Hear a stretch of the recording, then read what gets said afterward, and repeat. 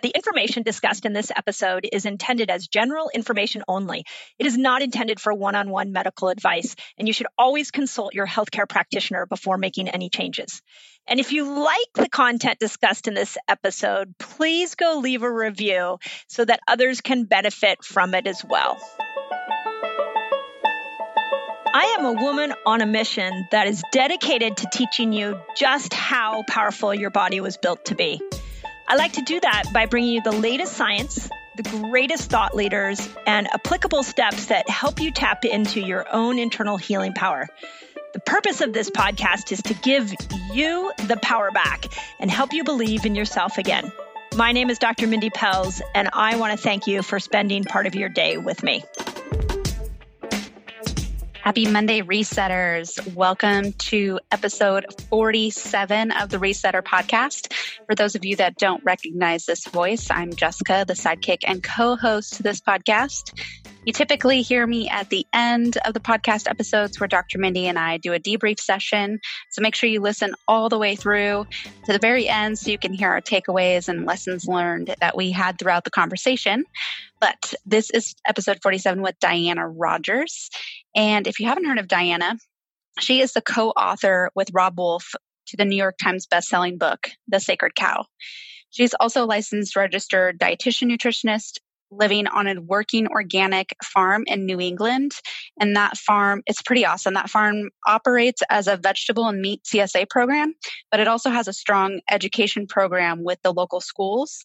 And they sell their produce to restaurants, the local schools, and they donate all excess produce to a community meal program. It's pretty awesome. She's also the host of the Sustainable Dish podcast and a mama too, all around badass woman. We are so excited to bring this episode to you today. And it's on a somewhat controversial topic, which is meat. And what's interesting about meat is it's kind of become the most polarizing food we have in our culture today. Meat is either something that can kill you or heal you, depending on how you see it.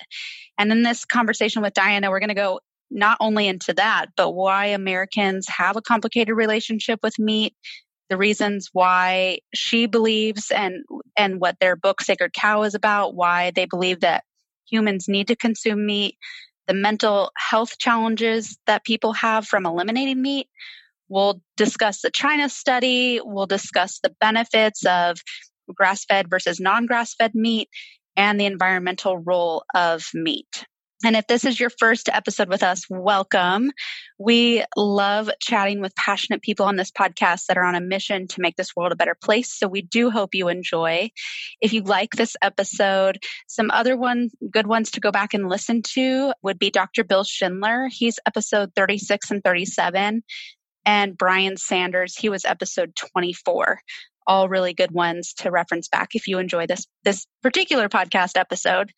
And if you're listening from Apple or Spotify, make sure you click the subscribe button and you'll automatically be notified when new episodes launch, which is every Monday.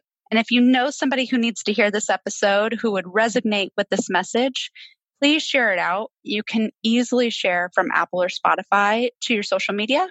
And just make sure you tag us in your posts so that we get to see it as well. And if you find this information from this podcast helpful, if there was a message in this episode that you resonated with, please leave us a review. Our goal with this podcast is to give you the power back, to change the way of healthcare.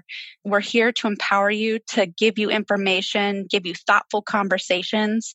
And in order to do that, in order to change the way that health is being done, we have to get the message out. And one great way to do that is to rank really, really well with iTunes and Spotify.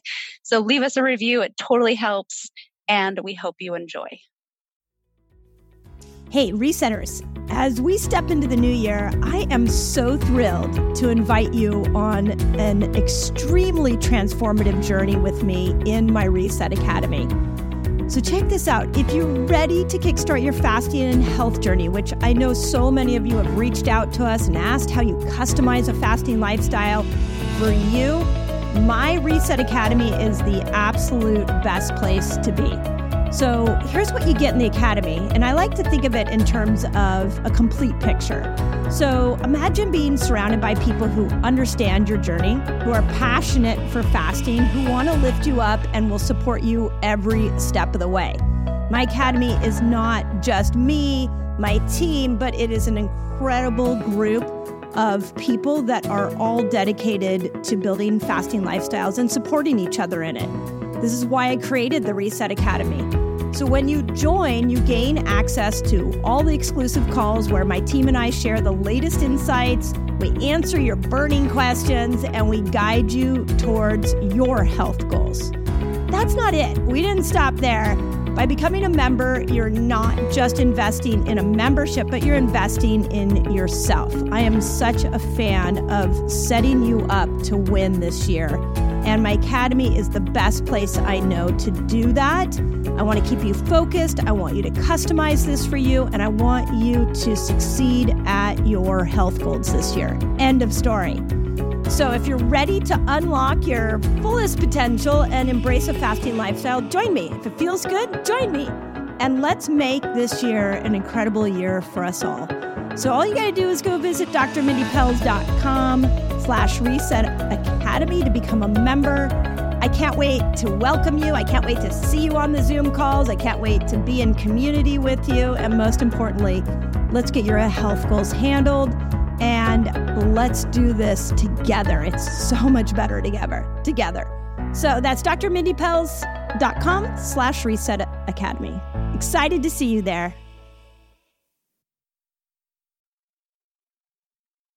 This is what I want to dive in with you. When we go to our community and we start talking about what to eat, there has never in my 25 years of doing this seen so much controversy around meat. Mm-hmm. The vegetarians think like you would think we're murderers if we eat meat. And then I've got people who are doing carnivore only that are healing from amazing, amazing conditions. Yeah, but they can also sometimes be as radical as vegans. And Paul Saladino doesn't help sometimes with that energy. So I'm happy to bring a softer. We're releasing actually the film for free for 1 week over Thanksgiving week. Oh, amazing. And on my website. And the whole idea behind it is like, can we stop fighting and can we have some nuance? And thank you.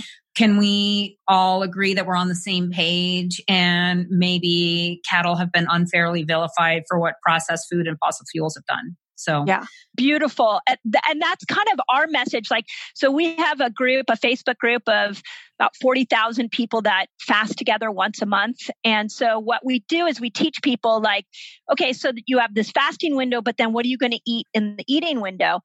And that's where all the arguments, I mean, literally the vegans and the carnivores are like going at it. And and I just want, like what you just said, I want to bring light to it. Like, where is the middle ground here? Because there's something for us all to learn. I love that. I want to dive in with you on the environmental impact of this, because now I was a vegetarian for a decade. I ended up becoming the sickest I've ever been and had to go to more meat out of pure health. But can we start off with like why meat is vilified? You're going to love my film. I have such a great testimonial in there from Leah Keith. I don't know if you know who she is. Mm-hmm. No. Her health was wrecked, but she did it. She did vegan because she believed Me too.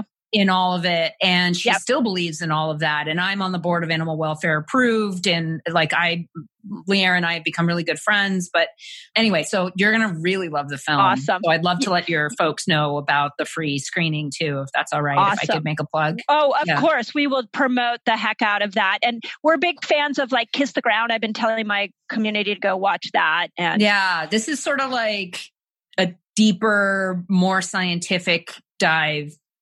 Great. Similar to what Kiss the Ground did, but with less pretty celebrities and like more science. I don't know. You don't have any pretty celebrities. That's okay. We don't need the pretty celebrities. I'll have Nick Offerman. Yeah. He's a celebrity. There you go. Yeah. Yeah. No, I read Diet for a New America by Tom Robbins. And I was just after that, or John Robbins. After that, I was just like, oh my gosh. Tim Robbins? I am going to be a vegan. He was, I always get Tim, Tom, John, but he was supposed to inherit the Baskin and Robbins fortune was his story. And then he saw what was happening to animals. And so he became a vegan. And that's what I did for 10 years because of him and because of the ethical piece. And then I got really sick. Yeah. Well, I can tell you from the farming end, I know what happens to plants when there are no animal inputs. So we can talk about that. Yeah, please. So let's just to bring our audience into this. Why is meat vilified? What is going on there, and how can we start to unravel the health part of that myth? Yeah, so meat is the most polarizing food we have in our culture today, and it represents so many things to human culture. It represents power, death. It's bloody, it's strong, it's very masculine, and it's kind of something you do or you don't do. And I wrote a little bit about this in the book Sacred Cow, about how it can at the same time be something that can kill you and heal you at this, depending on how you see it. And in Western culture, the vilification of meat really started with the Seventh-day Adventists, who believed that eating meat gave you sinful thoughts. And so that reducing or eliminating meat and alcohol and spicy foods was the purest way to live your life.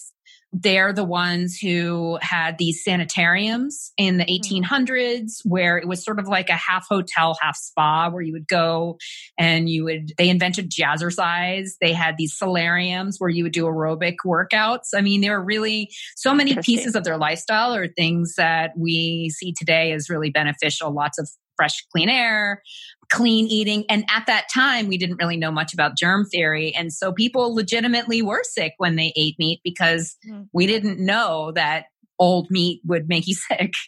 And, that's right at the time when we started leaving farms and living in more cities. And so the time between the death of the animal and when you ate it was longer, but yet we didn't realize things like washing your hands would be good things. So it started out as a puritanical health movement. And actually, even today, so Seventh-day Adventists were the ones who started the modern day nursing and dietetics movements. And so this bias against meat as something that's sort of impure is still with us today in our celebrity culture and also in the dietetics movement. When I was studying to be a dietitian, there was definitely an anti-meat energy that was going on there. It didn't turn into an animal rights issue until Ellen White, who was the head of the Seventh-day Adventists. She was wavering back and forth. She couldn't really stick to being a vegetarian. He was getting pretty sick. So she incorporated meat again, and she was on a tour in Australia, and a woman came up to her and said, "But how can you possibly eat animals because they're so, meaningful, and killing them is so wrong?" And she's like, that's why I shouldn't. So then towards the end of her life, right around the turn of the century, is when eating meat then became something that you didn't do because it was wrong to kill animals. So that was really something that, we hear a little bit more about from Eastern religions, which coincidentally in Buddhism, reincarnation wasn't always a thing. And actually, it was only when reincarnation became part of Buddhism that eating meat was wrong because you might be almost eating your grandmother. So, but before that, avoiding meat was not part of that religion. So fascinating. So what we have today is a culture where people are really concerned about our failing health, about the warming planet. They're really confused. They want that silver bullet. They want that magic goji berry that's going to give them longevity and ultimate health and an easy solution to the complex problems, right? So climate change is multifaceted, and so is diabetes and obesity. But we want that one thing. It's so much easier to have a scapegoat, which is what meat has become. And that's almost the name that we chose for the book and the film was Scapegoat.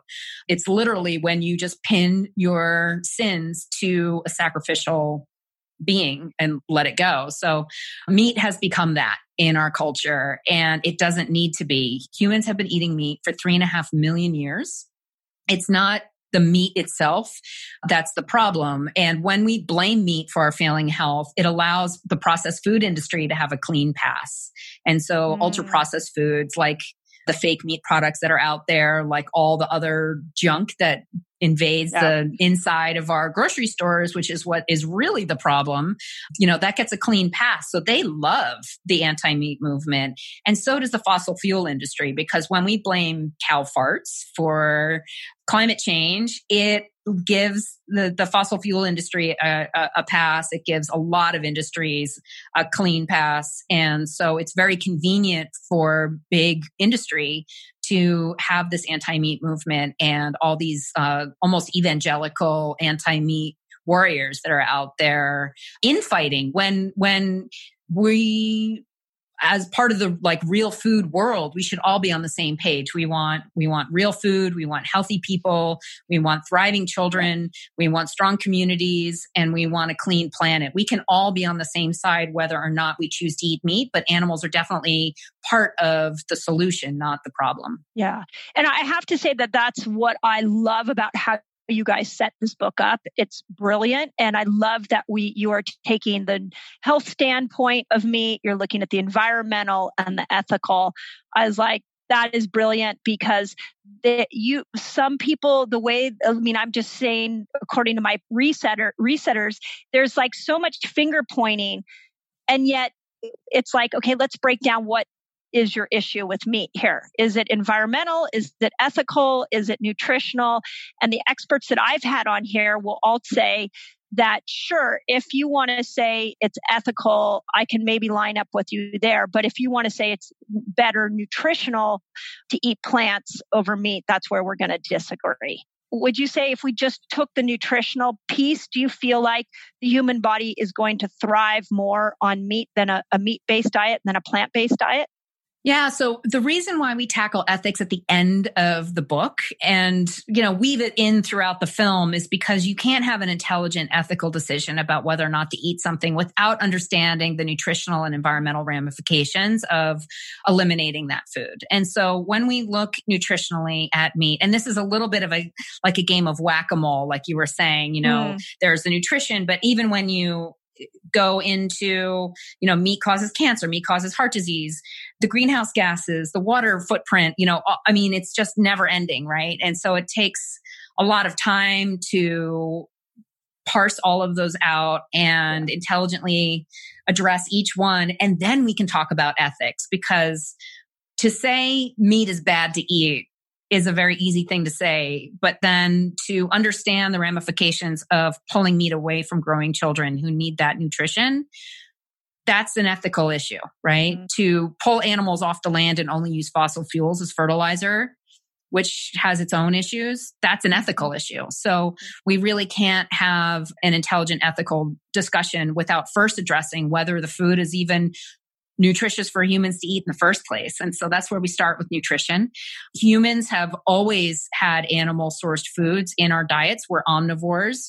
When you eliminate meat, you have to take supplements, and not everyone thrives on a meat-free diet. There's a lot of reasons why people would do badly on a meat-free diet. So, for example, vitamin A.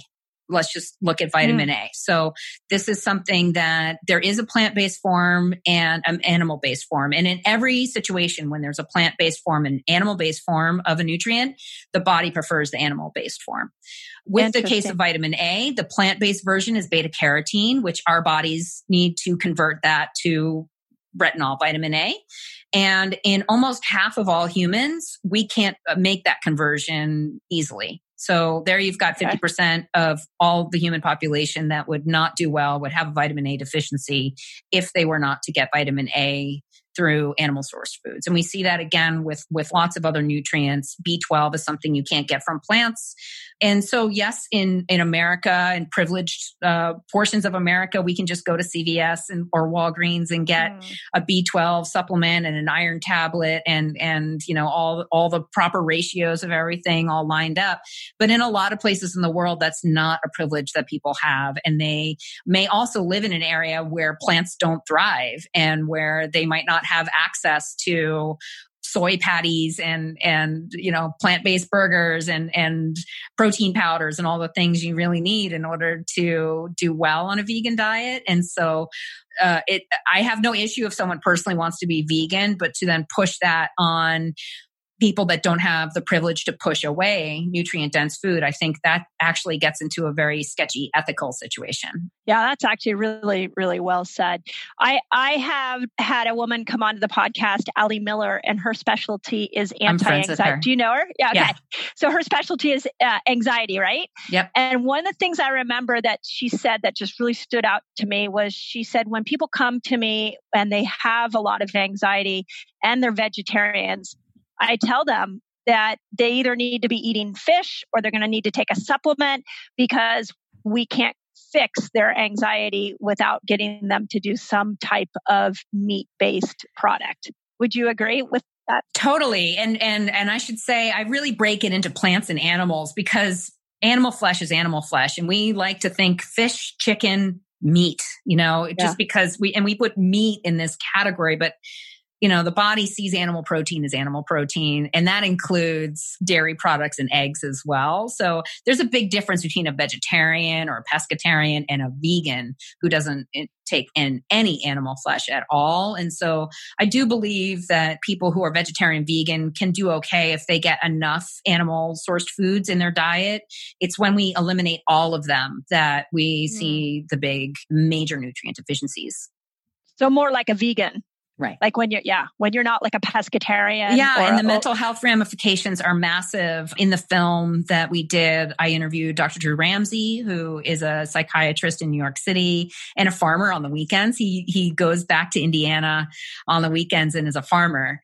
And he is really big into, diet and mental health and prescribes food to his patients. And absolutely. And even if we can just get a little bit of oysters or a little bit of liver in someone's diet who is generally plant-based, we see just massive improvements there. Yeah, I can imagine. So, and then on the nutritional level, what we hear a lot from our resetters is like, well, what about the China study? I'm sure you've heard this before. And what about cancer? Like, isn't it, am I supposed to go plant-based if I have a cancer diagnosis, or wouldn't I go plant-based to prevent a cancer diagnosis? Yeah, it's really interesting. So the book that I did, Sacred Cow, which is right behind me, was actually published by the same folks that did publish the China study. Oh, really? Yes. So it's Ben Bella, and they're largely vegan publishers, but they loved our book. And one of the problems with nutritional research and with the China study in particular is that you can't take an observational study and prove cause. And you can't look at two things, like, for example, ice cream intake and shark attacks, which both are correlated with warm weather, right? That doesn't mean that eating ice cream causes a shark attack, right?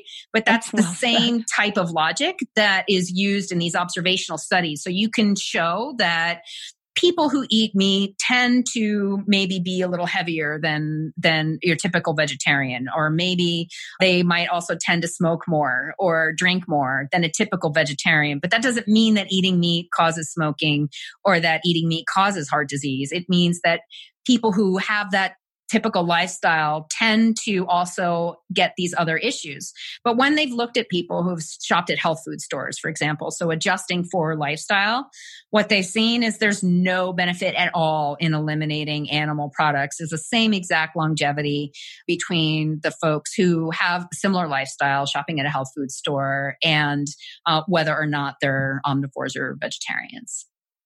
And so then when you look at people who are plant-based, and this is the other thing we've learned from interacting with the public so much, has been that there's plant-based, there's vegetarian, there's vegan, and people get very particular about how you refer to them.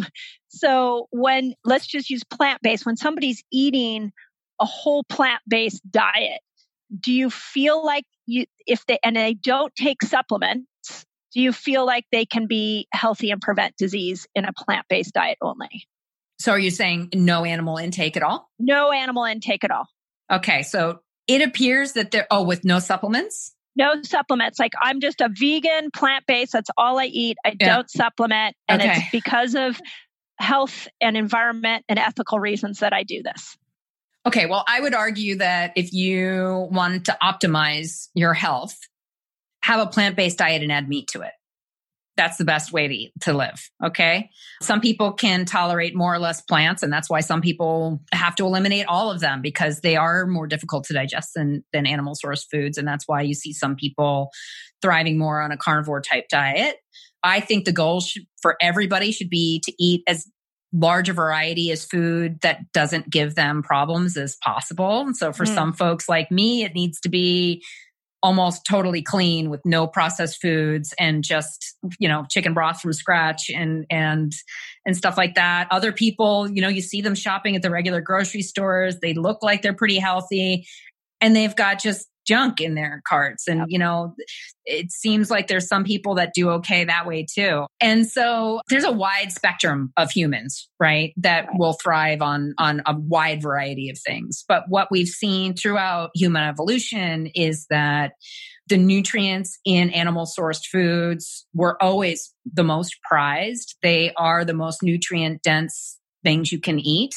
If you're looking to optimize your health and get as many nutrients as possible with as few calories as possible, you need to be including animal source foods in your diet. So I suppose there are people that are reporting that they're doing okay on a vegan diet. It seems that for most people, it's only a matter of time before their health starts to fail.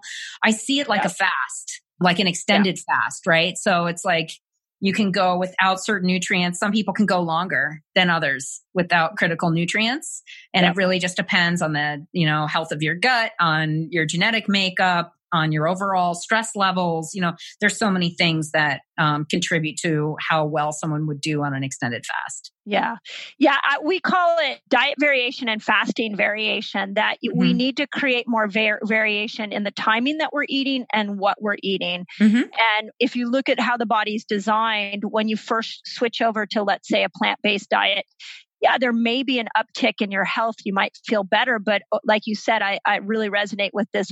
There's just a matter of time that's going to stop working for you, because I don't believe that the human body's meant to eat the same thing over and over again. I think we're meant to go in and out of different foods that we're eating and different ways, different timing of how we're eating. And also life cycles too, right? A child or an adolescent or somebody who's pregnant, I would strongly recommend they not be plant-based, but then maybe someone who's really fit and healthy in their 20s and 30s might do better. Anyone over 40, when we start to lose muscle mass, your protein requirements go up.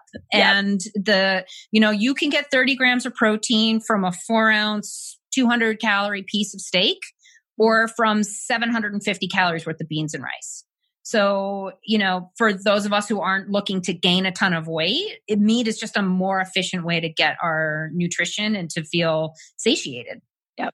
Yeah. And that's what happened to me when I switched out of being a vegan and switched within weeks, I started dropping weight. That's exactly what happens, because people do end up creating more carbs than they need to be. Yeah. So, but now let's go back over to Dr. Paul Saladino, and let's look at his theories. I mean, he's got over 600, research studies proving that meat only and that vegetables are toxic. And I know toxicity of vegetables isn't per se your specialty. I know that you have an organic garden and a CSA. That has me scratching my head. How can a meat-only diet be good? To me, it's on the opposite end of this conversation from vegan.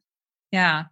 My personal opinion is that people should eat as many foods as they can that don't give them problems. I happen to be celiac, so I don't eat any gluten at all. My kids eat gluten and they're fine, but they don't eat excessive gluten. We're pretty clean at the house. I think that, some people tend to be more sensitive to lectins or to, components in tomatoes and, nightshade type vegetables. Again, it's all on a spectrum. I think that the carnivore diet is a really interesting tool for clinicians to look at, especially when there's severe gut issues, right? And someone just clearly can't digest anything because their guts are so wrecked from modern foods. Yeah. And so, broth and meat are really easily digested, a great way to get nutrition. But I don't think that everyone should be living a carnivore type lifestyle. I don't think that we necessarily have to fear food to that degree. And, there are things like hormetic stressors, which are good for the body. And so, I think a lot of people are turning to carnivore and seeing results that they like. Yes. But if you want to have a weight loss diet, I don't think, or just a healthy lifestyle in general, I don't think it needs to be that extreme. Yeah. Yeah, I did. So I've really sort of pushed the carnivore diet away because I was like, I'm part of my obsession is the microbiome. And I just didn't understand how carnivore could feed the microbiome. Everything I learned, it was fiber. And then I met Maria Emmerich. Do you know Maria Emmerich? Mm-hmm. She has all her books. So she has a carnivore cookbook. And so she was talking about how collagen is one of the best prebiotics for your gut bacteria. And so I was like, well, that's interesting. So what we did with our Resetter group, we ended up doing a 7-day, what I called carnivore fasting, where I had everybody go 17 hours of fasting, and then all they did is eat meat. And we did this for 7 days. I did a stool test. So I did a pre-test and then a post-test. And all I did is eat meat for a week. And 2 things happened. One, people lost weight, joint inflammation went down. Like, it was crazy in 7 days to watch how many people healed eating meat only. On my stool test, the post-test, one of the most interesting things that showed up was gliadin and zonulin. And I hadn't eaten any wheat. So how the heck did that show up? And it's either was in like the grains, but we only do grass-fed. And I want to chat about conventional versus grass-fed meat with you. Mm-hmm. Or my thought is that it was in the inner lining of my gut, and that when you go on a meat-centric diet like that, it's really a detox diet and should be done in a temporary fashion. What are your thoughts on that? I don't think that it's in the meat, because the way a cow digests food is very different than a monogastric animal, because they have a 4-chamber stomach, and it's really the bacteria in their rumen that are like breaking down the cellulose and then translating that into like fatty acids, which is what is fed to the cow. So I don't think wheat proteins are actually making it into the meat. Mm-hmm. That's just basic like physiology kind of, right. I'm not sure on the, residual gliadin that it might have been in there before. It's possible. That would be more likely in my opinion, but I don't know. It was just crazy. Like, I was like, how can this, I only ate meat for a week and now this showed up in my stools. So, and what do you think of that? Or they got the test wrong. Well, maybe. I never even thought about that. That's possible. Yeah. That would be on the testing end. The other thought, what do you think about the concept that it feeds that meat can really be a prebiotic for the microbiome? Have you? Yeah, I've never heard that before. I mean, it could. I don't know that they only eat carbohydrate source, fiber and things like that. It's possible that they also like collagen. Yeah. I haven't looked into it as much, only because the last so many years I've been researching methane and land use and, just really tackling the basics of like, does meat cause cancer? Does meat cause heart disease? What, explaining, how do I explain to someone who doesn't have a master's degree why nutritional research is wrong, why meat is a healthy food, why we need way more protein than the RDA, which is really important to me, that we need about double the protein that the RDA is. And I go through the research of that and how they came up with the RDA, which is really kind of backwards research.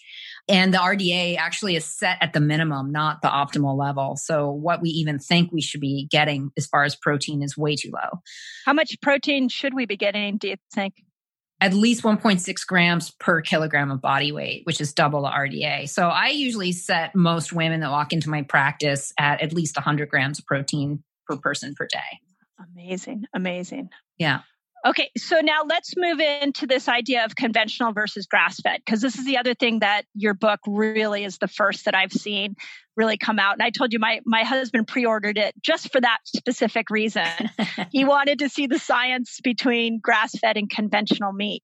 So I will be the first to say that we put our money in health, and we buy grass-fed only because we believe that is the best way to be eating meat. Mm-hmm. But you don't necessarily believe that. Is that correct? Well, it's not a matter of belief. It's a matter of what did I find when we did the research. So it's not an opinion. It's just stating the facts. So when we looked at the body of research that we have available today, there just doesn't exist any decent evidence that grass-fed beef is significantly better for our health than typical beef.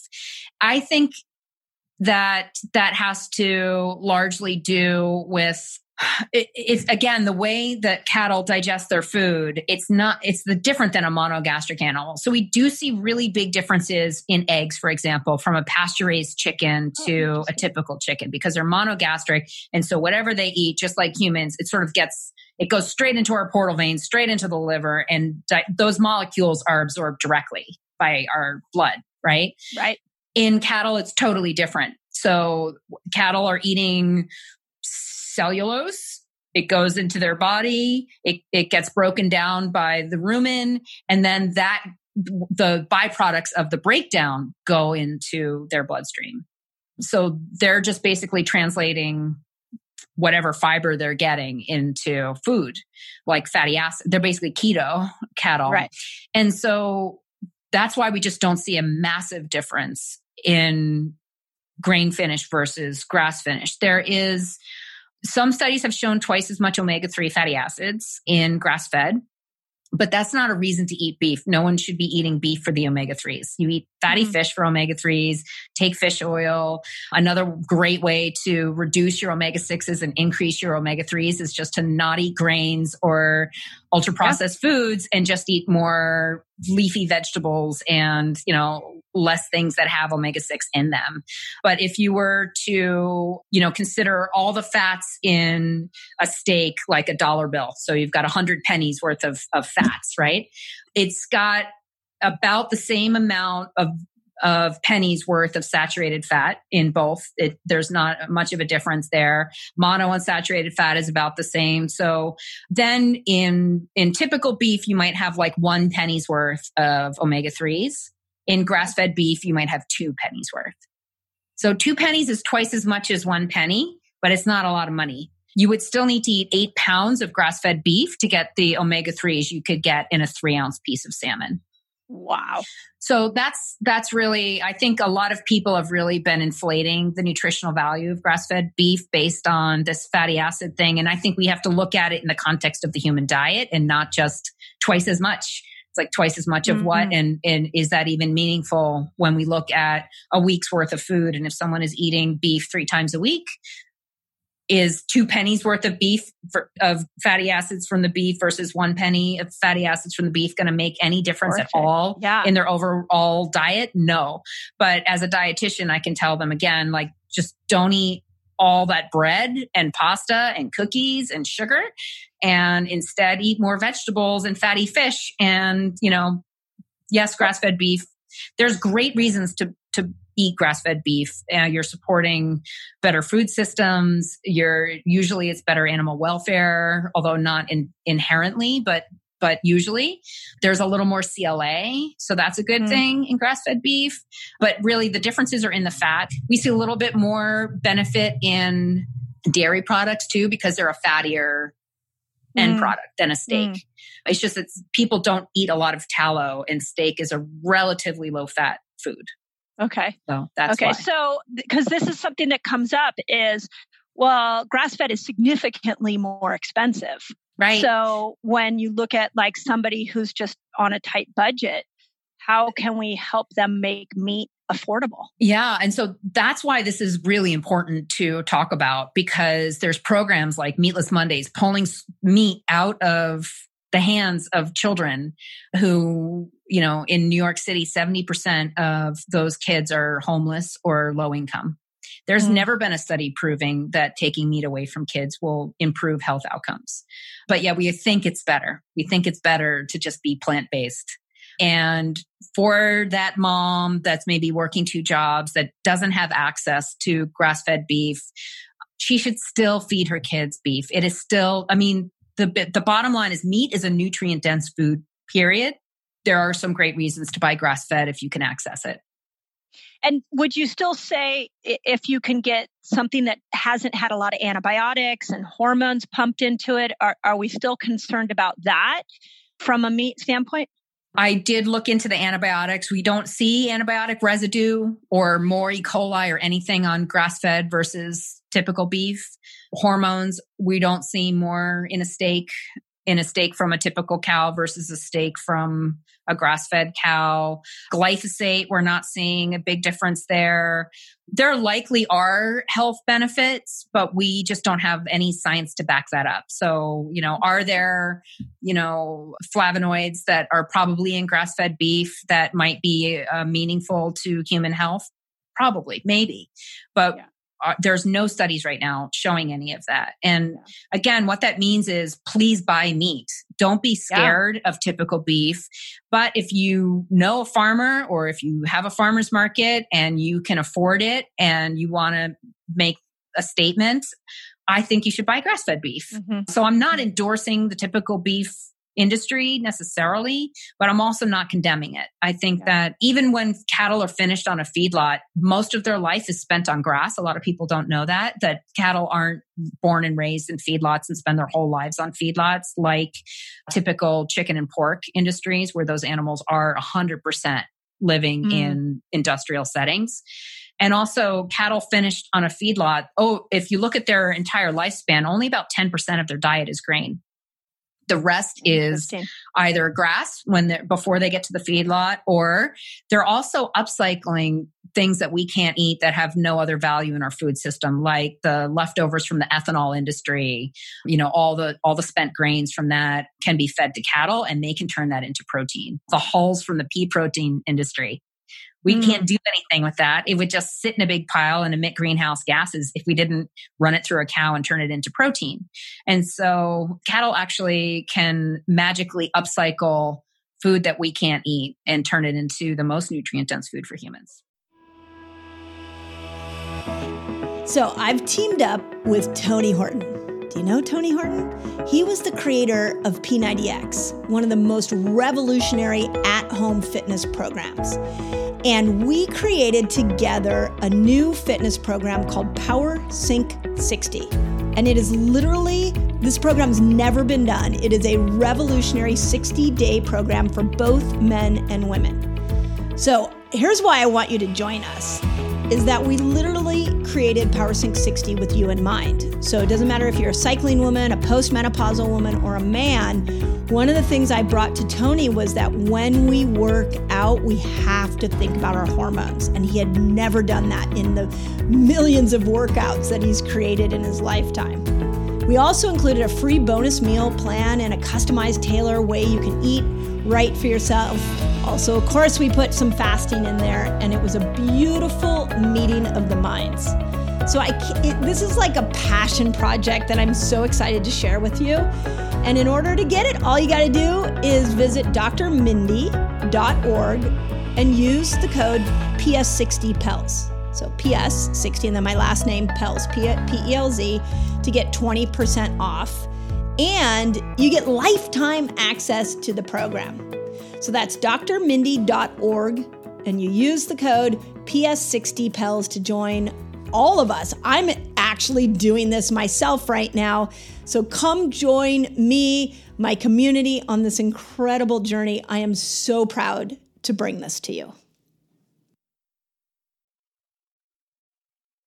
Oh my gosh. I love that because for our resetters, we've got people all over the world of all different socioeconomic backgrounds. And what I love about fasting is it's free. And so you don't have to have money to do it. And I realize when we start talking about some of these foods that are healthier, it's frustrating for the person who's on a really tight budget. It's like, I can't, it's easier for me to eat a bowl of vegetables. It's cheaper for me to eat a bowl of vegetables than to buy meat. And we have to find a way to make that, or it's cheaper for me to go to McDonald's. Like we have to unravel that if we're going to make our country healthier. Yeah. Well, and the funny thing is in most places in the world, grain-fed beef is more expensive, and it should be more expensive. Cows eating grass should be cheaper because there's less inputs involved. And so it's only, in the US with the various ag policies and crop insurance that we're able to produce crops at such a low price to feed them to cattle, to fatten them up quickly and get them through the process. So, okay, let's dive into the regenerative agricultural piece here, because this is another, I really want to unpack this because we haven't spoke much about it on my podcast. My husband is a huge protector of the environment, and he's done a ton of research on this. And this summer, my sister announced that she was going vegan because it was going to be better for the planet if she and her husband stopped eating meat. Mm-hmm. And my husband came running in with all these statistics of like, that's not true. And I realized I was in the middle of a discussion that I didn't know much about. So let's start with this idea that I'm doing something great for the planet by being a vegan. Right. It may seem that way, and that's an easy story. For every complex problem, there's a simple and wrong solution, right? I forget who said that, but that's certainly true in this case. And so, another thing we like to say in the book, it's not the cow, it's the how. So it's not the grazing animal that's the problem, it's how it's managed. And so when we look at our industrial agriculture system, first of all, there's no food system that doesn't cause death. So, and we can talk about that more in the ethics section when we get there. But our industrial agriculture system is based on large crops of just one thing, monocrops, planted over miles and miles and miles and miles. In order to make room for a gigantic corn or soy or wheat field, you need to annihilate whatever was there before. So whether that was a prairie or a forest or whatever, you have to wipe out all the plants and all the animals, every piece of biodiversity that was ever there to plant the one thing.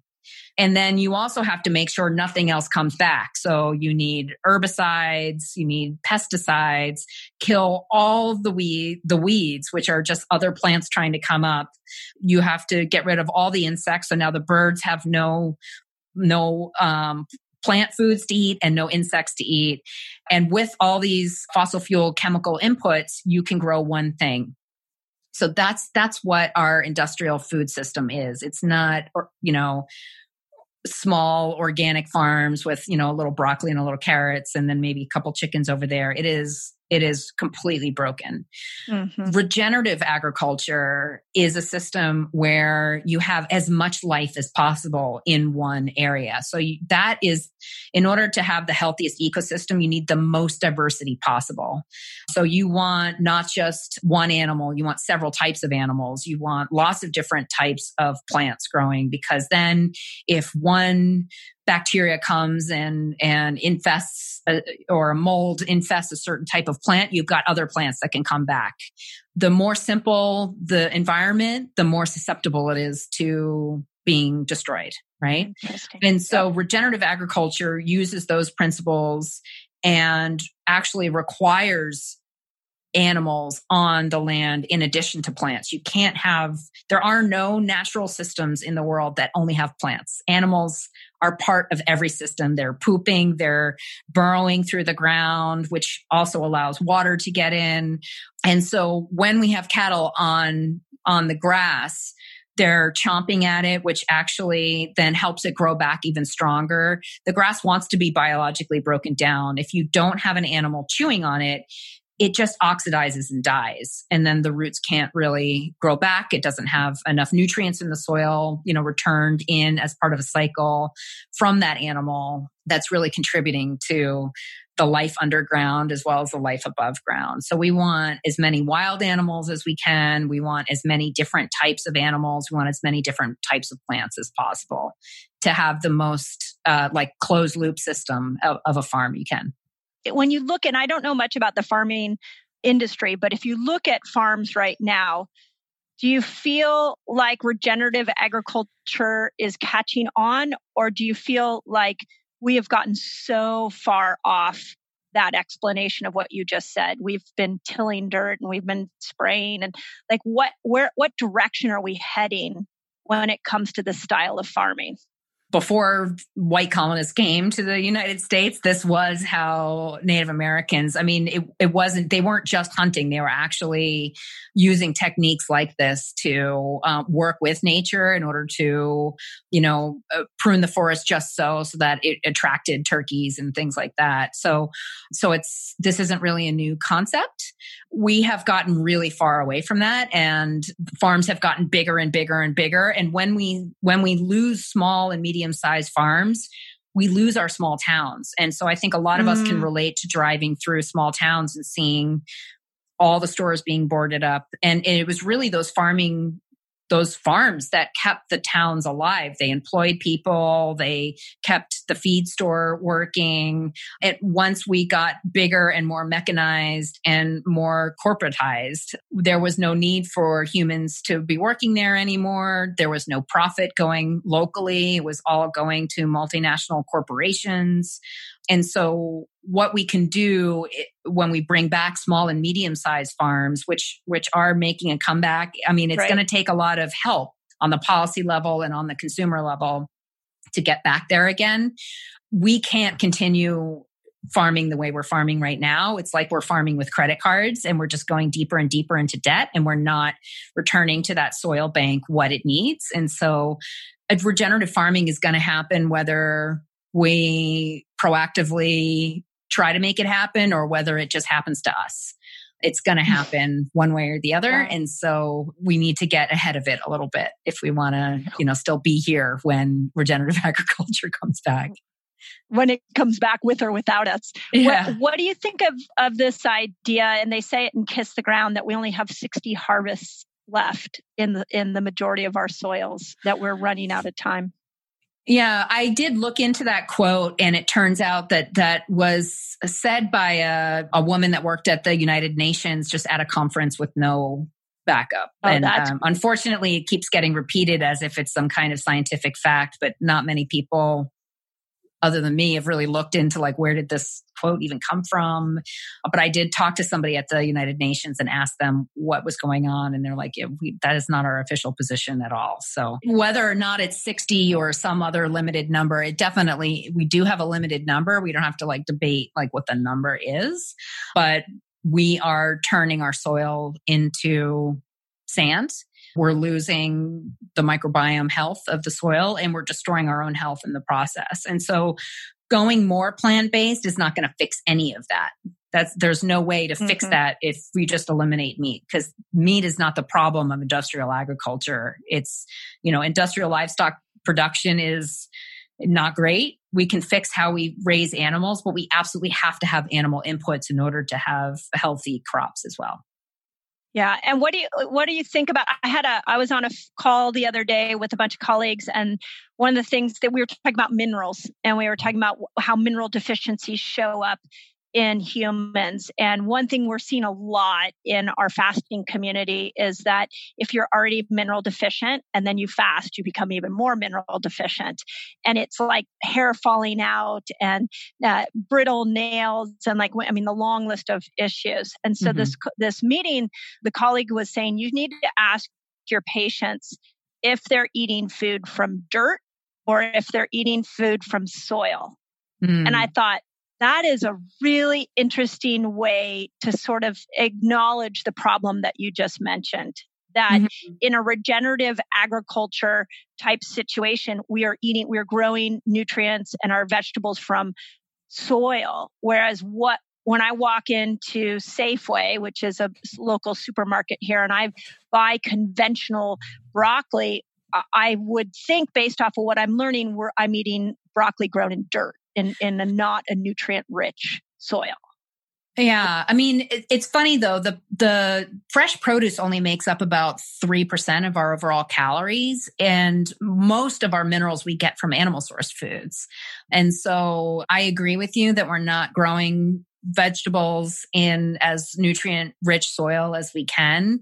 But it's really the intake of animal source foods and avoiding grains, which can block mineral absorption, is really the best way to get our minerals, especially shellfish and fish too, like oysters, off the charts for zinc. We know that zinc is really helpful for, things like COVID. You're building your immune system. Nobody eats oysters anymore. No one eats fish anymore, but people do eat beef, and it's a very mineral rich food for humans. Yeah. Do you worry about the toxins in the waters when we're eating shellfish and seafood at all? I don't eat a lot of freshwater fish. I don't worry so much about things like oysters and other filter fish. It's like liver, because it is a filter. It doesn't mean it absorbs it. It just filters it. And it's actually really mineral rich food. So I don't worry too much about that.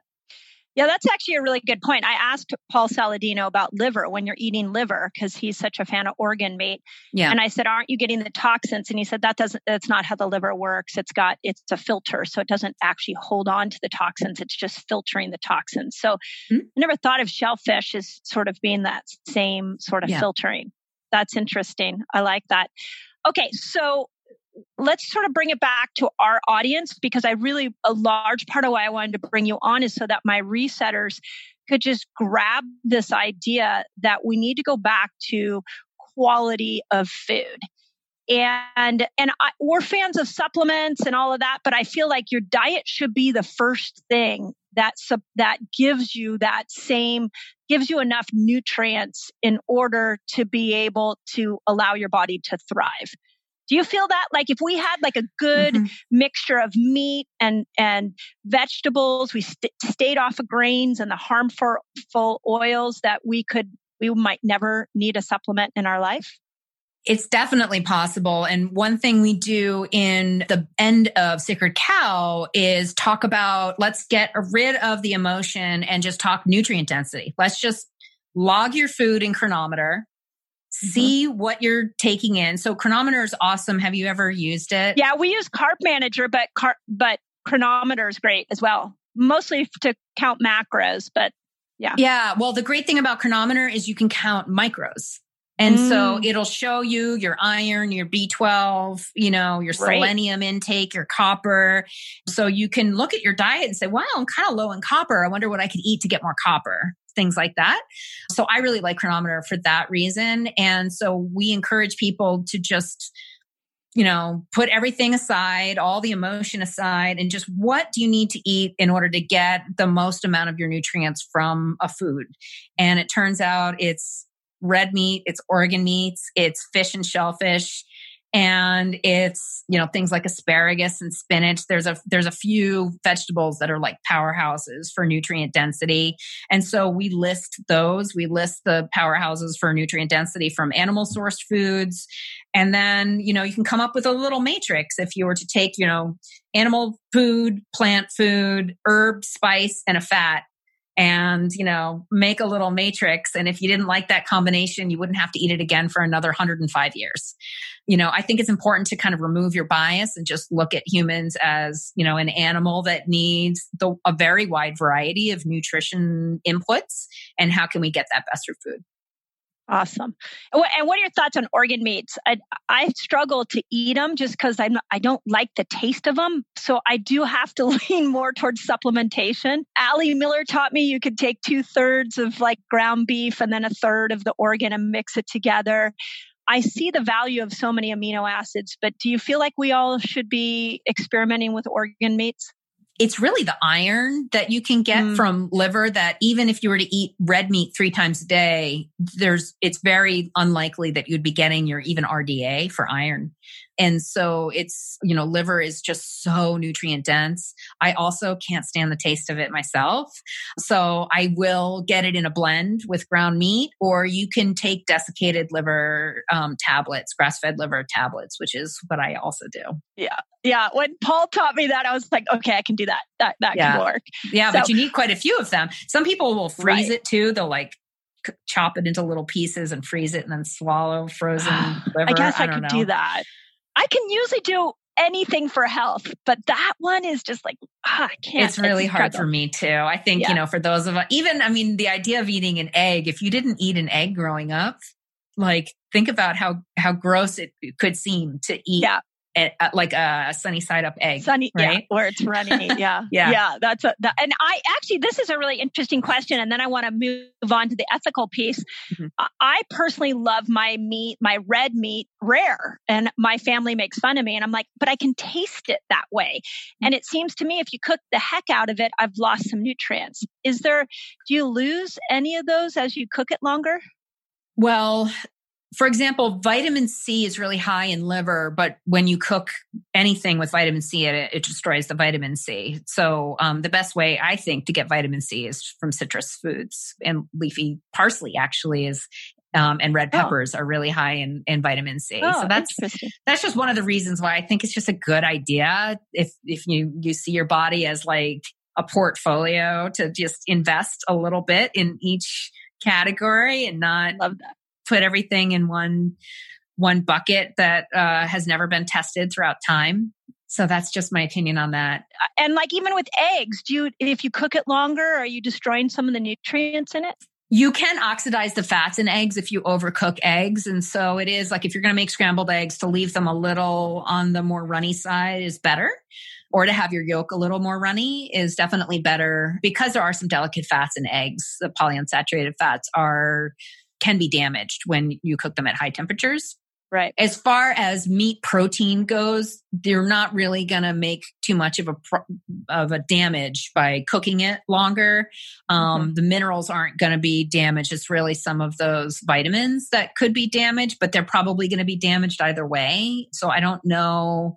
I mean, you don't want to char it, right? Because the Maillard reaction, that black stuff that you get when you grill, that is carcinogenic, but that doesn't mean meat is carcinogenic. It just means the Maillard reaction is carcinogenic. And as far as bacteria, because a lot of people are worried about E. coli or something like that, it is a concern with ground meat. So you do technically want to cook burgers through, because, unless you really trust the source, I suppose, but the E. coli from the intestines can get on the surfaces of the meat. And when it gets ground, it can get ground into meat. And other bacteria can get ground in there. When you're looking at a steak, though, you would be cooking the edges, the outsides. And so E. coli can't get in to, like, it doesn't burrow down into like a worm or something like that. So you're safe that way. Yeah, that's a bummer, because I like my burgers rare. I do too. So it's not as safe. That's all I'm saying. It's not as safe. I'm not guaranteeing you're going to get sick, but it's not as safe. Yeah. Okay, let's move to the ethical piece. And this is the one that gets everybody fighting, which is it's cruel to kill animals and eat them.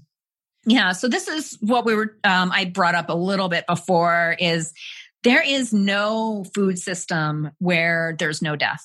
Like, just there is not. Whether you intended it to die or not, it's going to die. So even if you didn't want it to die, I'm telling you it's dying and you are culpable. So that just won't hold up in court if you didn't want it to happen, right? So little critters are dying. Whole ecosystems are getting destroyed by everything we eat.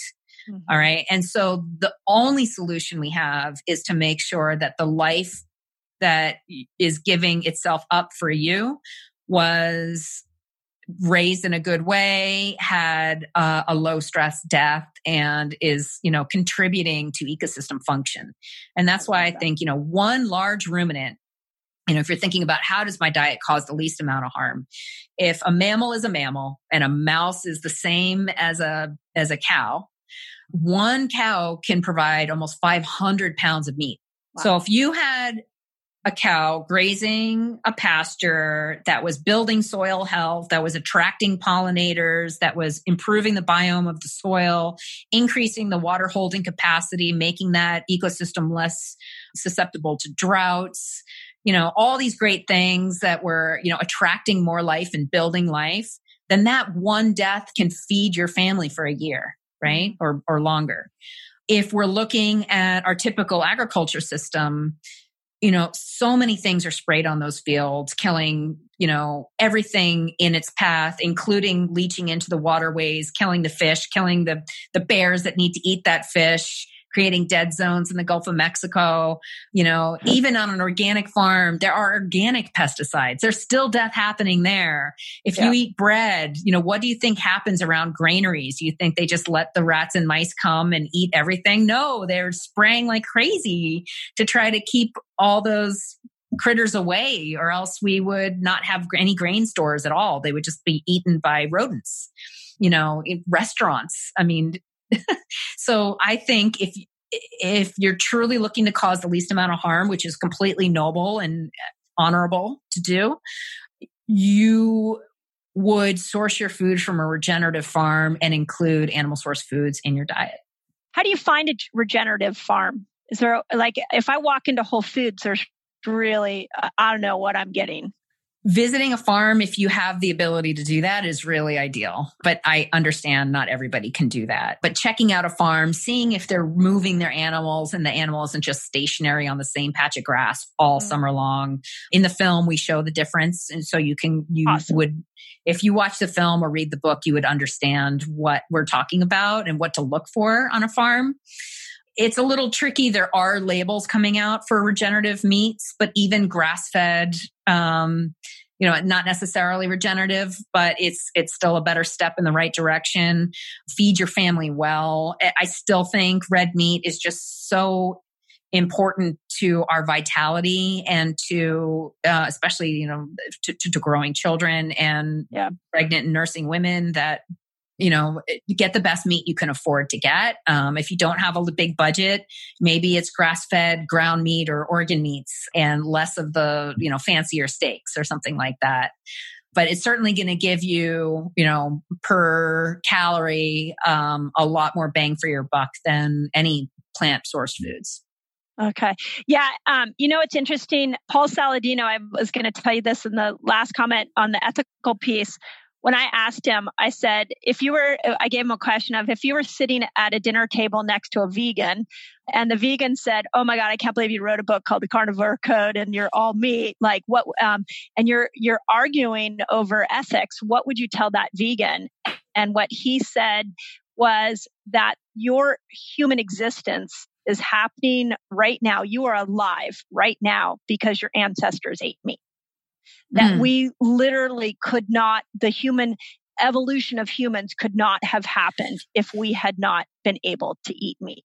Yeah. And I think that also goes back to the anthropology discussion that you brought up in the way beginning, that we see meat eating as something that's primitive and barbaric and too animalistic, right? And we don't want to think of ourselves as animals, but there are certain primal pieces of us that are undeniable. How we reproduce, what we need to eat, our basic needs here on this planet are not going to change.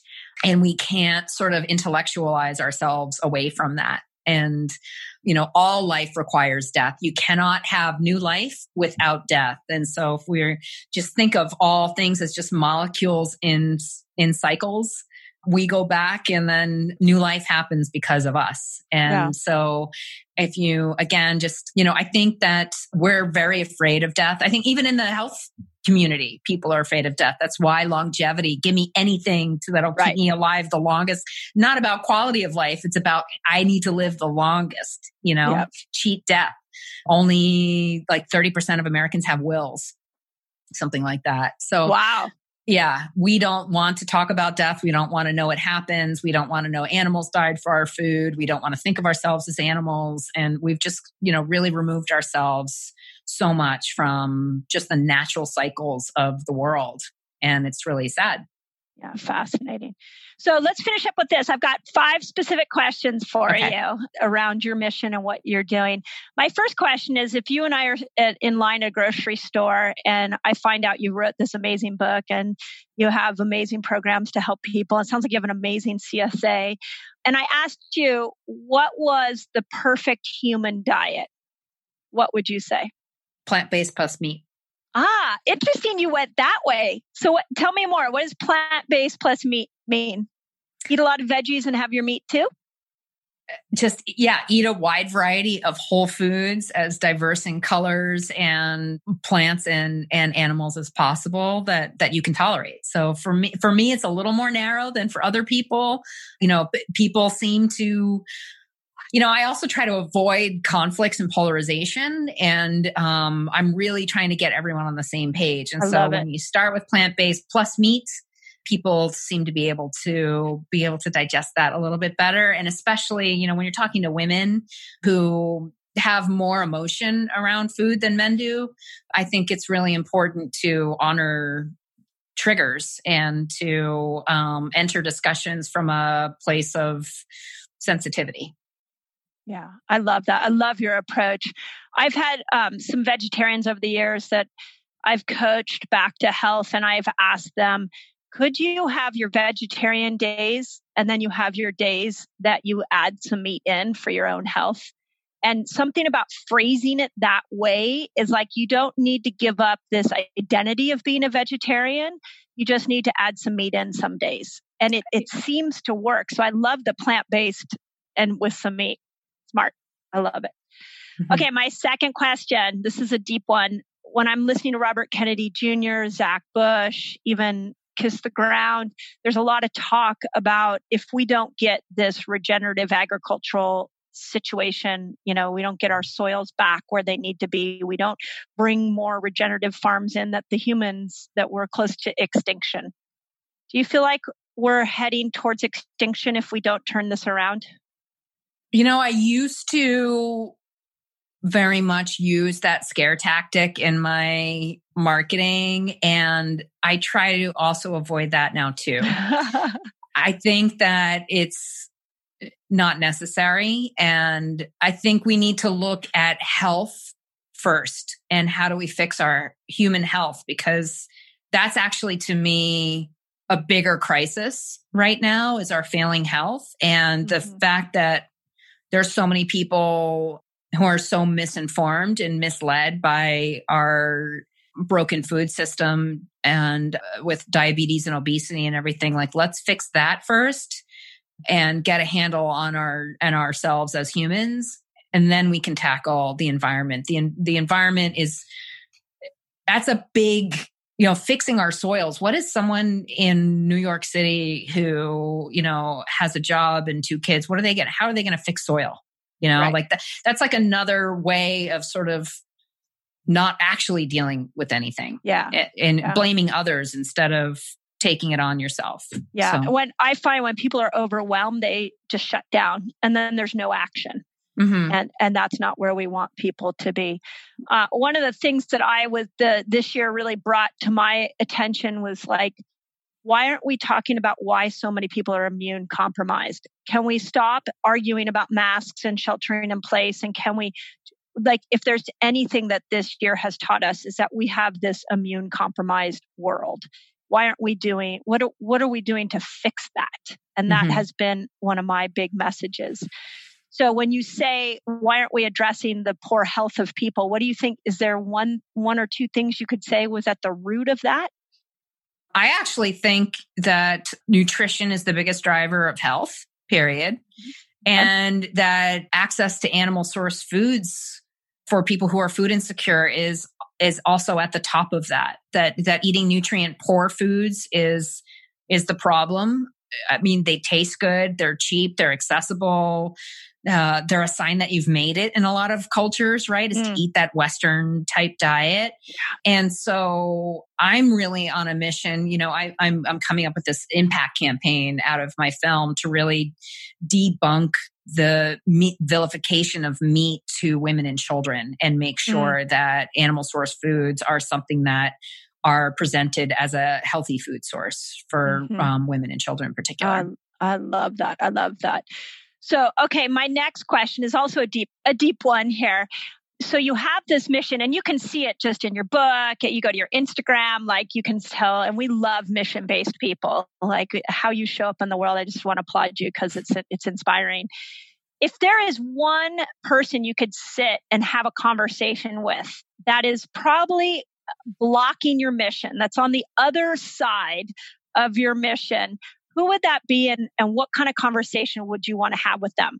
And it could be a corporation that's doing this as well. I would sit down with Bill Gates.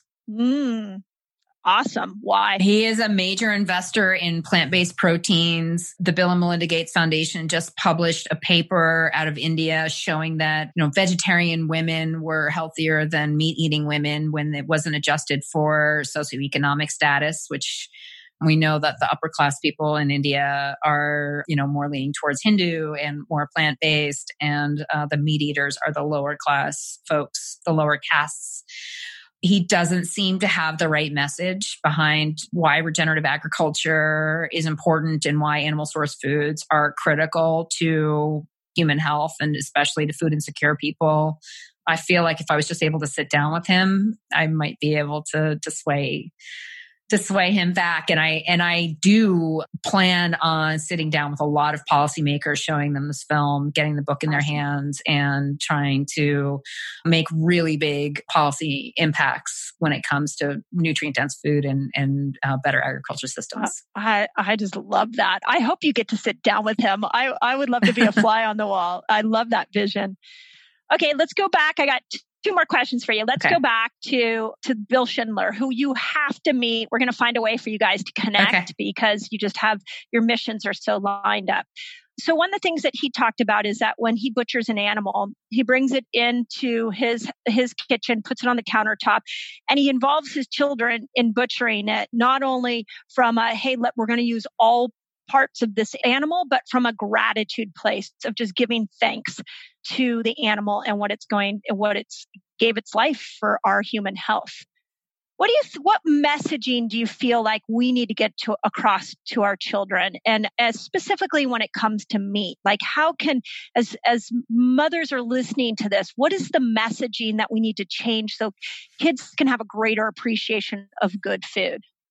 It's funny. When my daughter was 7, and I have the story in my book, and I'll try to tell it really fast. I have this blog post called "It's Impossible to Be Vegan." And what happened was she was on a play date. We live outside of Boston in kind of like a suburb with lots of educated parents all trying to do the right thing. A lot of them don't eat very much meat.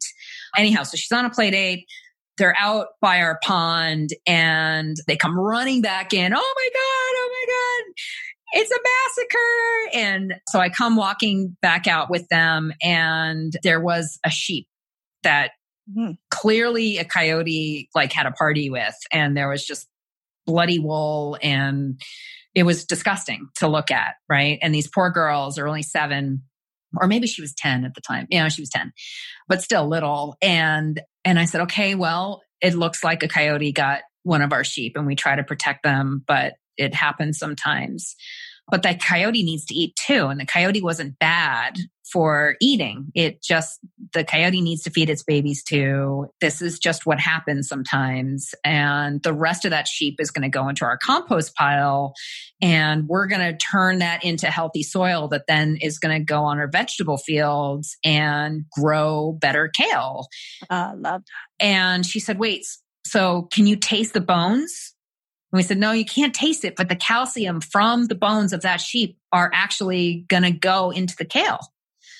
And she's like, oh, so it's just all recycled?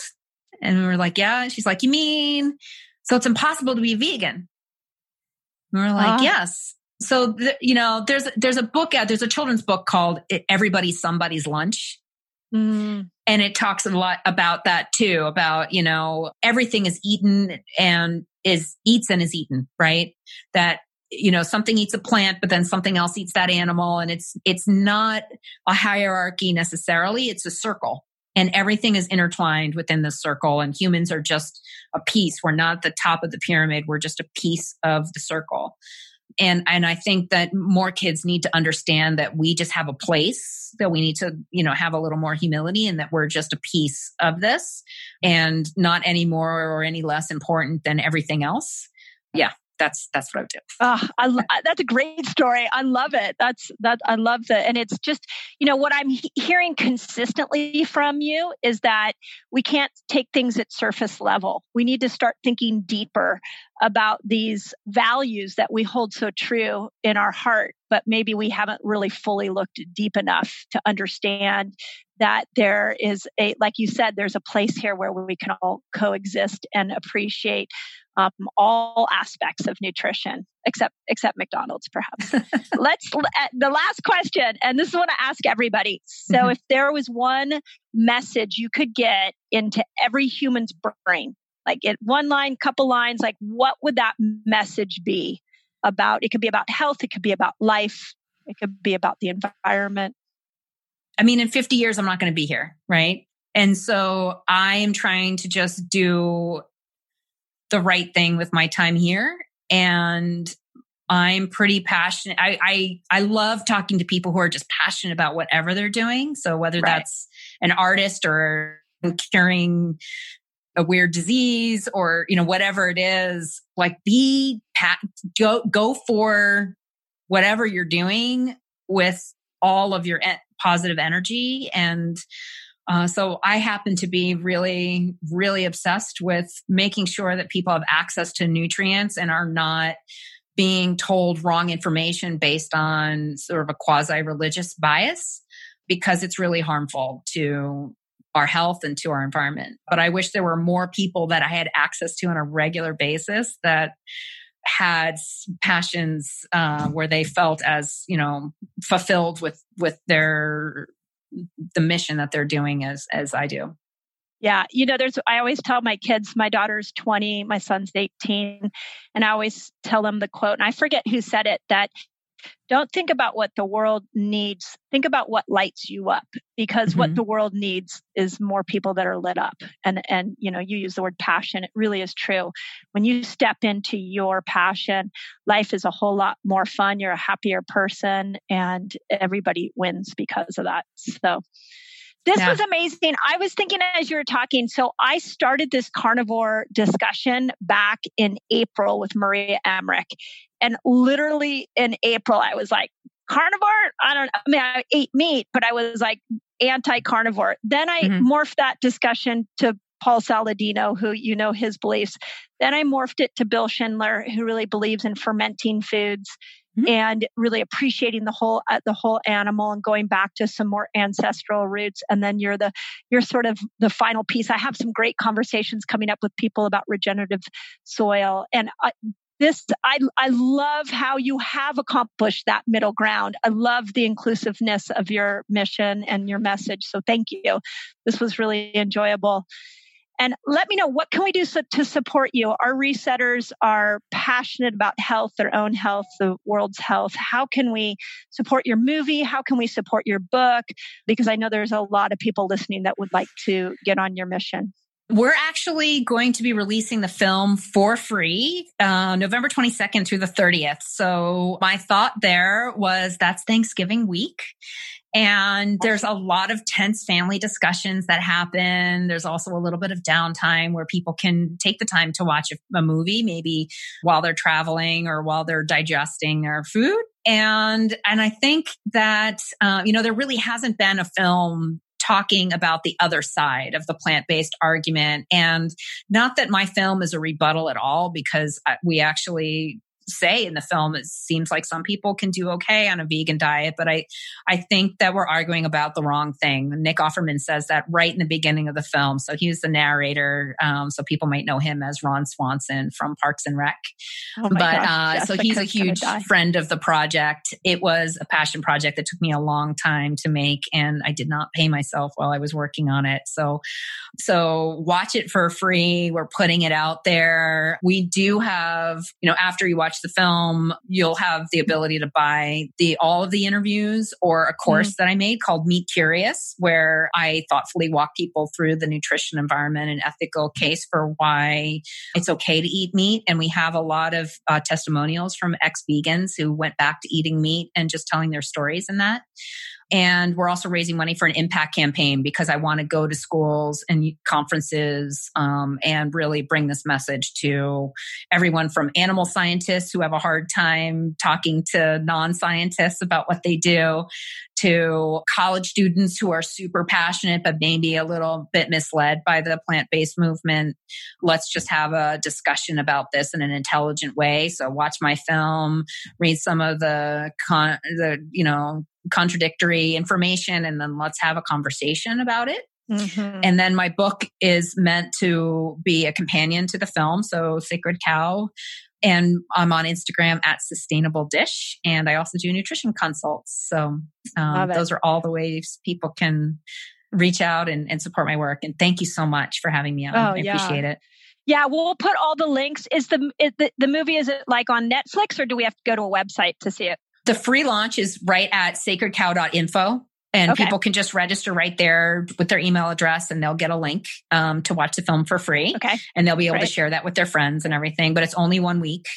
And then after that, it's going to be probably starting in the new year. It'll be available on mainstream platforms. And we're negotiating right now with everybody. So I don't know which one's going to have it first, but it will be out there probably for a fee initially, starting this winter.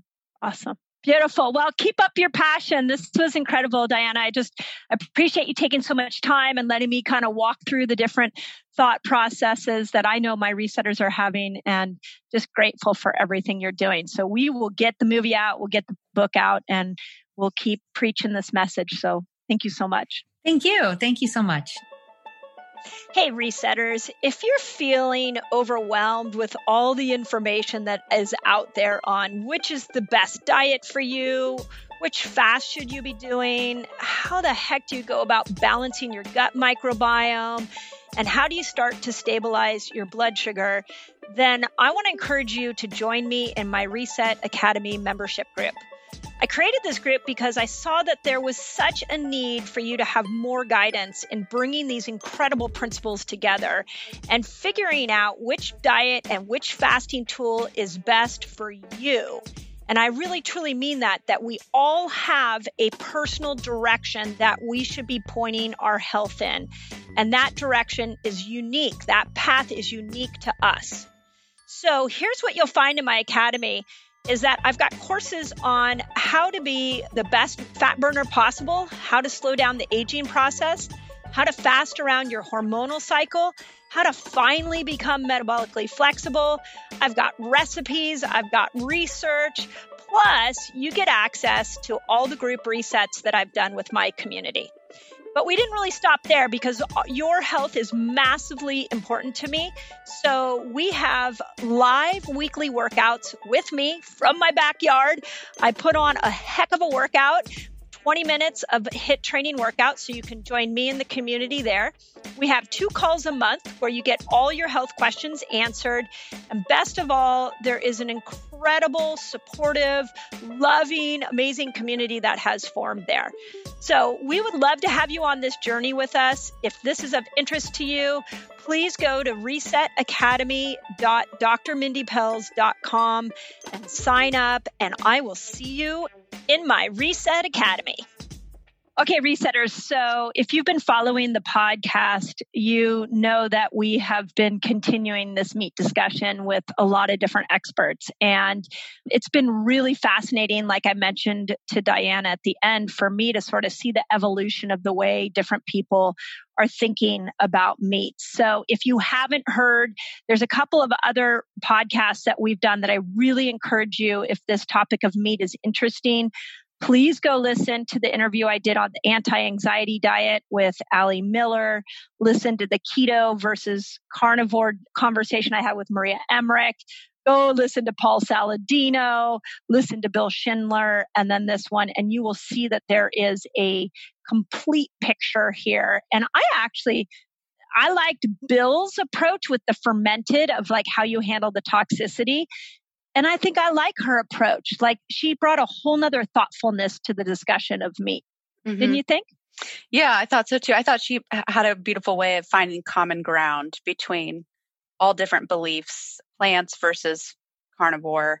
The other episode I would recommend is Brian Sanders. And the only reason Brian Sanders, the evolution or the food industry, I can't remember what we named it, because her first thing that she talked about was the Seventh-day Adventists and how they criminalize meat. And I don't think that's what Brian talked about.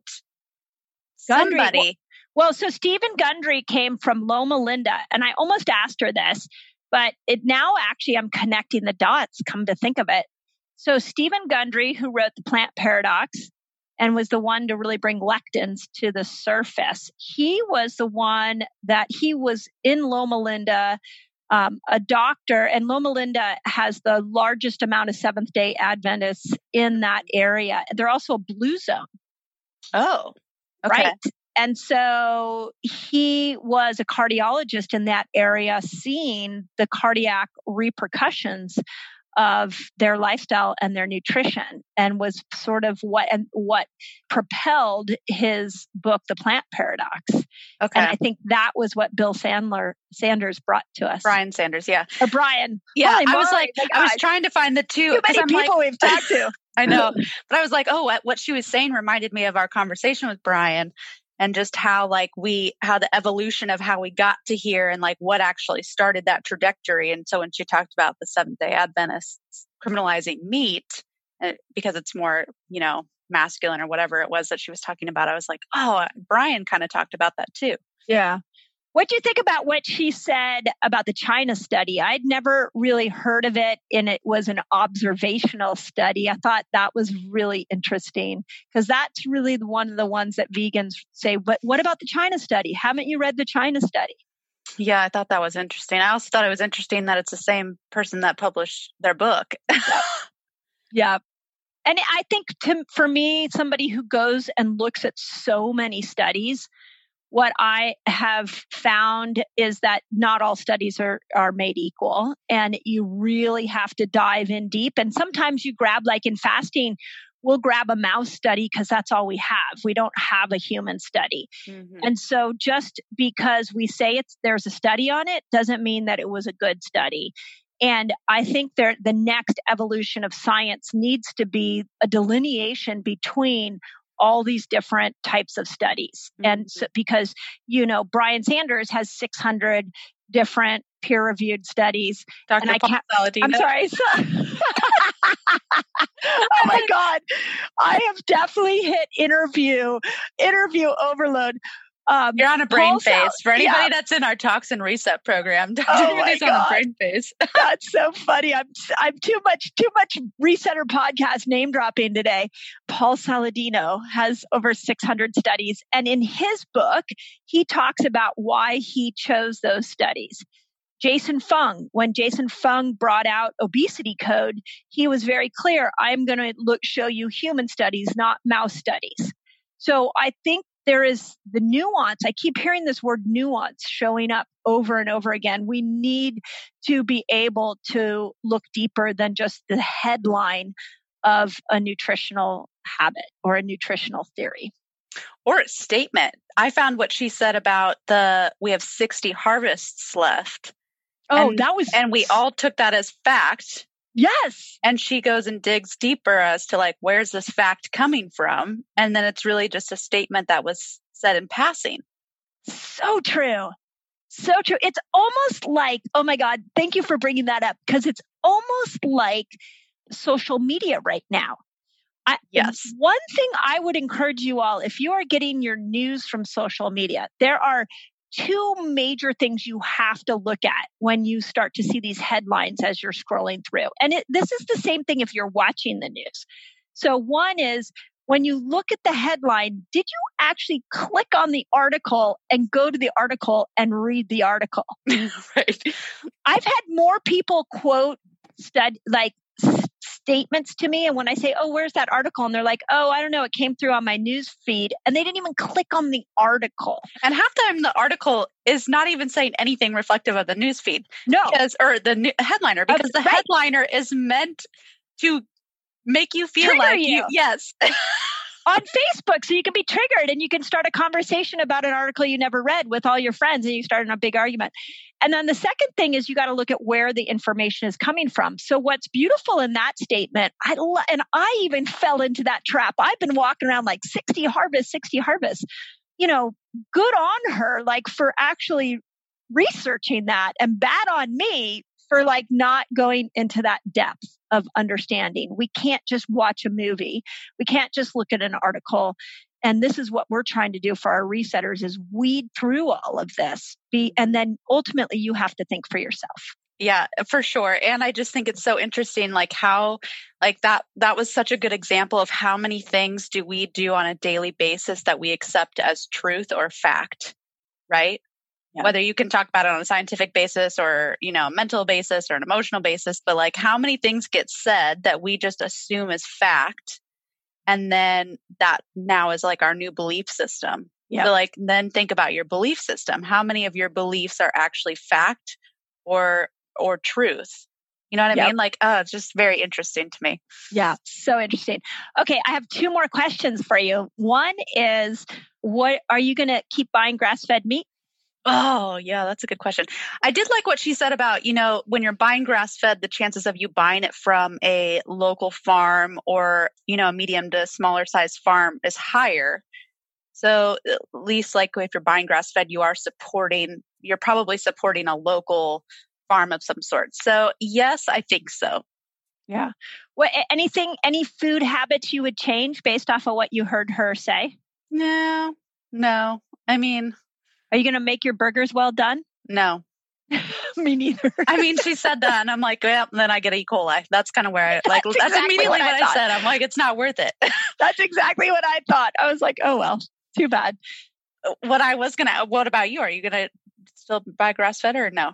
I think I still am a big fan of supporting the farmers, which is why I like Farmers Market. I mean, you and I both here in California do. Spade and Plow is our where we get our vegetables from, and I know the couple that owns that. I know their passion. I know they're into regenerative soil, so that excites me. When it comes to meat, I have to say I've been a bit of a meat snob, and I've been like, oh, grass-fed only. And I think now I might relax a little bit on that, especially if I go out to eat. Sometimes I won't order meat out because I don't know the quality of it.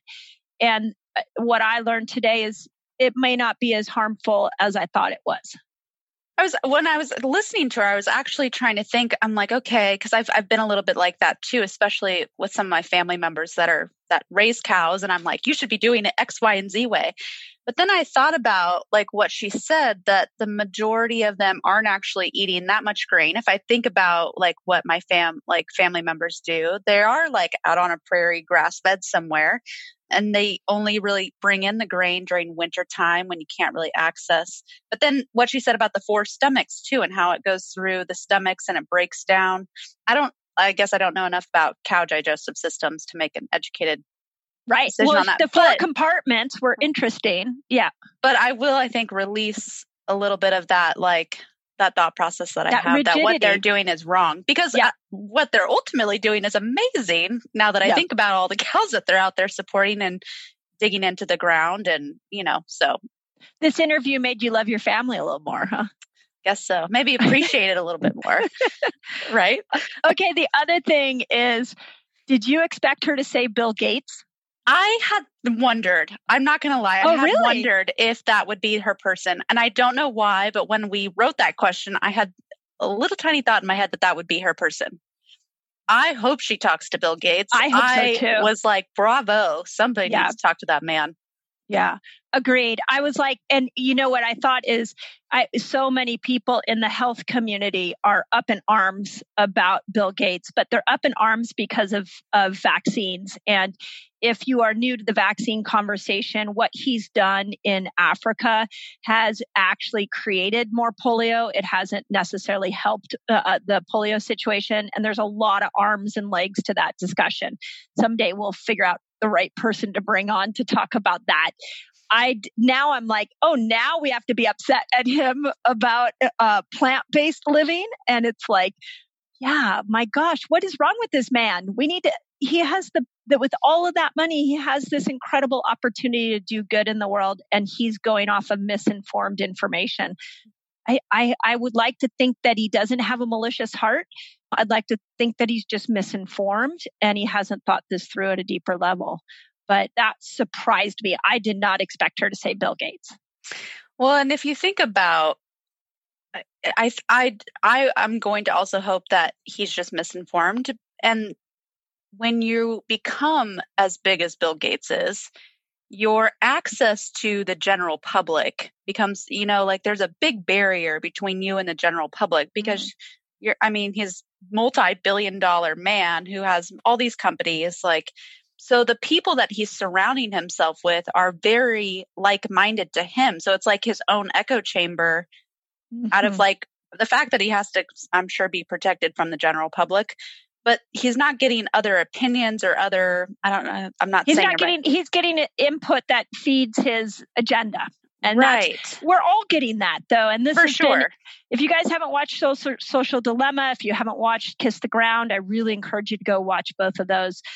What Social Dilemma, some of my friends and family said to me, well, why would I want to watch it? I know that I'm already in an echo chamber. But I do think it happens to all of us. And this is why we need to be compassionate about other people's beliefs and really keep digging deeper for what feels right for us, because it doesn't matter. We're all in echo chambers. I don't think the way that the internet and social media works right now, I think it's impossible to not be in an echo chamber.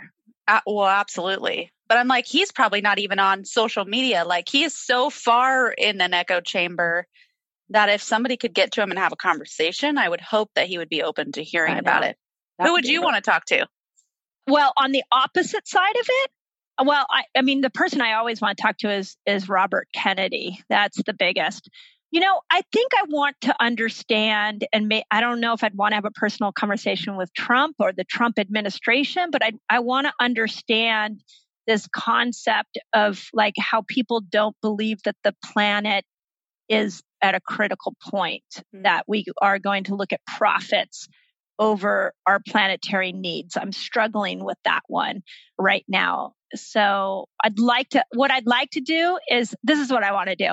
I want to be in a 3-way conversation with Robert Kennedy, Trump, and I'm just going to sit and take notes. So you don't want to have the conversation. You just want to listen. I want to watch the two of them go, because there's going to be some similarities and there's going to be some opposing. And what breaks my heart on so many issues is when we put profits above human health. And whether we're talking about the big pharma or we're talking about the planet, I'm really struggling with that. And I feel like we don't have enough people that are shouting the message of human health, human health, human health. We've got the Zach Bushes, we've got, Robert Kennedy, like we've got some of these gems in the world right now that are willing to stand up for their causes. But I'm struggling with this, desire to create a profit over human health. It's just really hard for me to envision that people are willing to do that. Who would you talk to? Do you know who you would talk to? I have no idea. Yeah. I'm not really one to want to have a conversation. You want to go into the corner and read a book. I want to listen. What? No, I want to go in the corner and listen. Yeah, I mean, the Robert Kennedy and Trump, that would be an interesting one. I think Robert Kennedy and Bill Gates would be an interesting one. Let's put Robert Kennedy, Bill Gates, and Trump together in a room, the three of them. And maybe throw Joe Biden in there. Let's just let the four of them talk it out. I think you can't add the presidential aspect to it. Maybe like put Zach Bush in there. Like, I would love to know what his thoughts are. Like, yeah, there's so many. Well, we are going to talk to Zach Bush, and I feel like I have more questions at some point. I really want to know more. I have more specific for him. Okay, but I have to ask, what do you think about her last end story about how the sheep goes into the ground, which goes into the plants? Loved it. Oh my God, good, I loved it. Oh, it's oh my God, I have so many thoughts on that. So for starters, when you go to a nursery and you get fertilizer, let's just say you do that and you're a vegan and you bring that home and put it in your soils that it's made from bones from animals. It's like, okay, how did that animal... Right. It's the circle of life, right? Yeah. The circle of life. That animal gave its life. It was killed for the fertilization of your soils, for your vegetables that you are being vegan for because of the ethical part of animal killing. Like, that's where I'm just asking us all to think different and to stop blaming. We just have to stop blaming and realize that we're just not thinking deep enough and we're not getting out of our echo chambers enough. And I think I loved what she said. If you have the opportunity, like, go visit the local farm. I think for some people, they just envision that all animal farms is just like cruelty. And I think if you actually go and you visit a farm and you see like the amount of pride and love and hard work that goes into farming, that maybe like you'd have a different appreciation for like why people would eat animals. Yeah. So well said. Well said. And I think that's part of what we don't do is we don't get into each other's shoes enough. We're not willing to think about the other side. Right. So, yeah. Anyways, this was cool. Who knew? When we brought Maria Emmerich on, she had all these keto books. And I remember you and I discussing, let's talk about the carnivore cookbook. And we're going to have to someday have a conversation again with Maria and be like, you have no idea what you started in us. Well, we will in January. We'll get to chat with her again. So, yeah. So I just think it would be neat to sit down and just really have it, like, look at let me tell you all the people we've talked to since we talked to you. Yes. So it would be really cool. It would Absolutely. be really cool. So, and Resetters, you guys, the movie. So when the movie comes out, we'll talk about ways that we can collaborate on that. She talked at the end about how she's willing to come back and ask questions about the movie. So just another mission-hearted person for this podcast. I love it. And as always, give us feedback. And I hope that this enlightened you as much as we enjoyed having this discussion with her.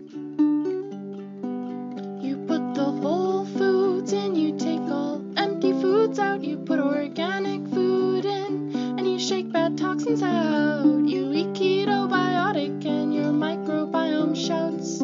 That's what it's all about. You put fast cycling in, you take overeating out, you put the good fats in, trying 7 fast types out. You download Carb Manager where your food is all graphed out. That's what it's all about. That's what resetting is all about.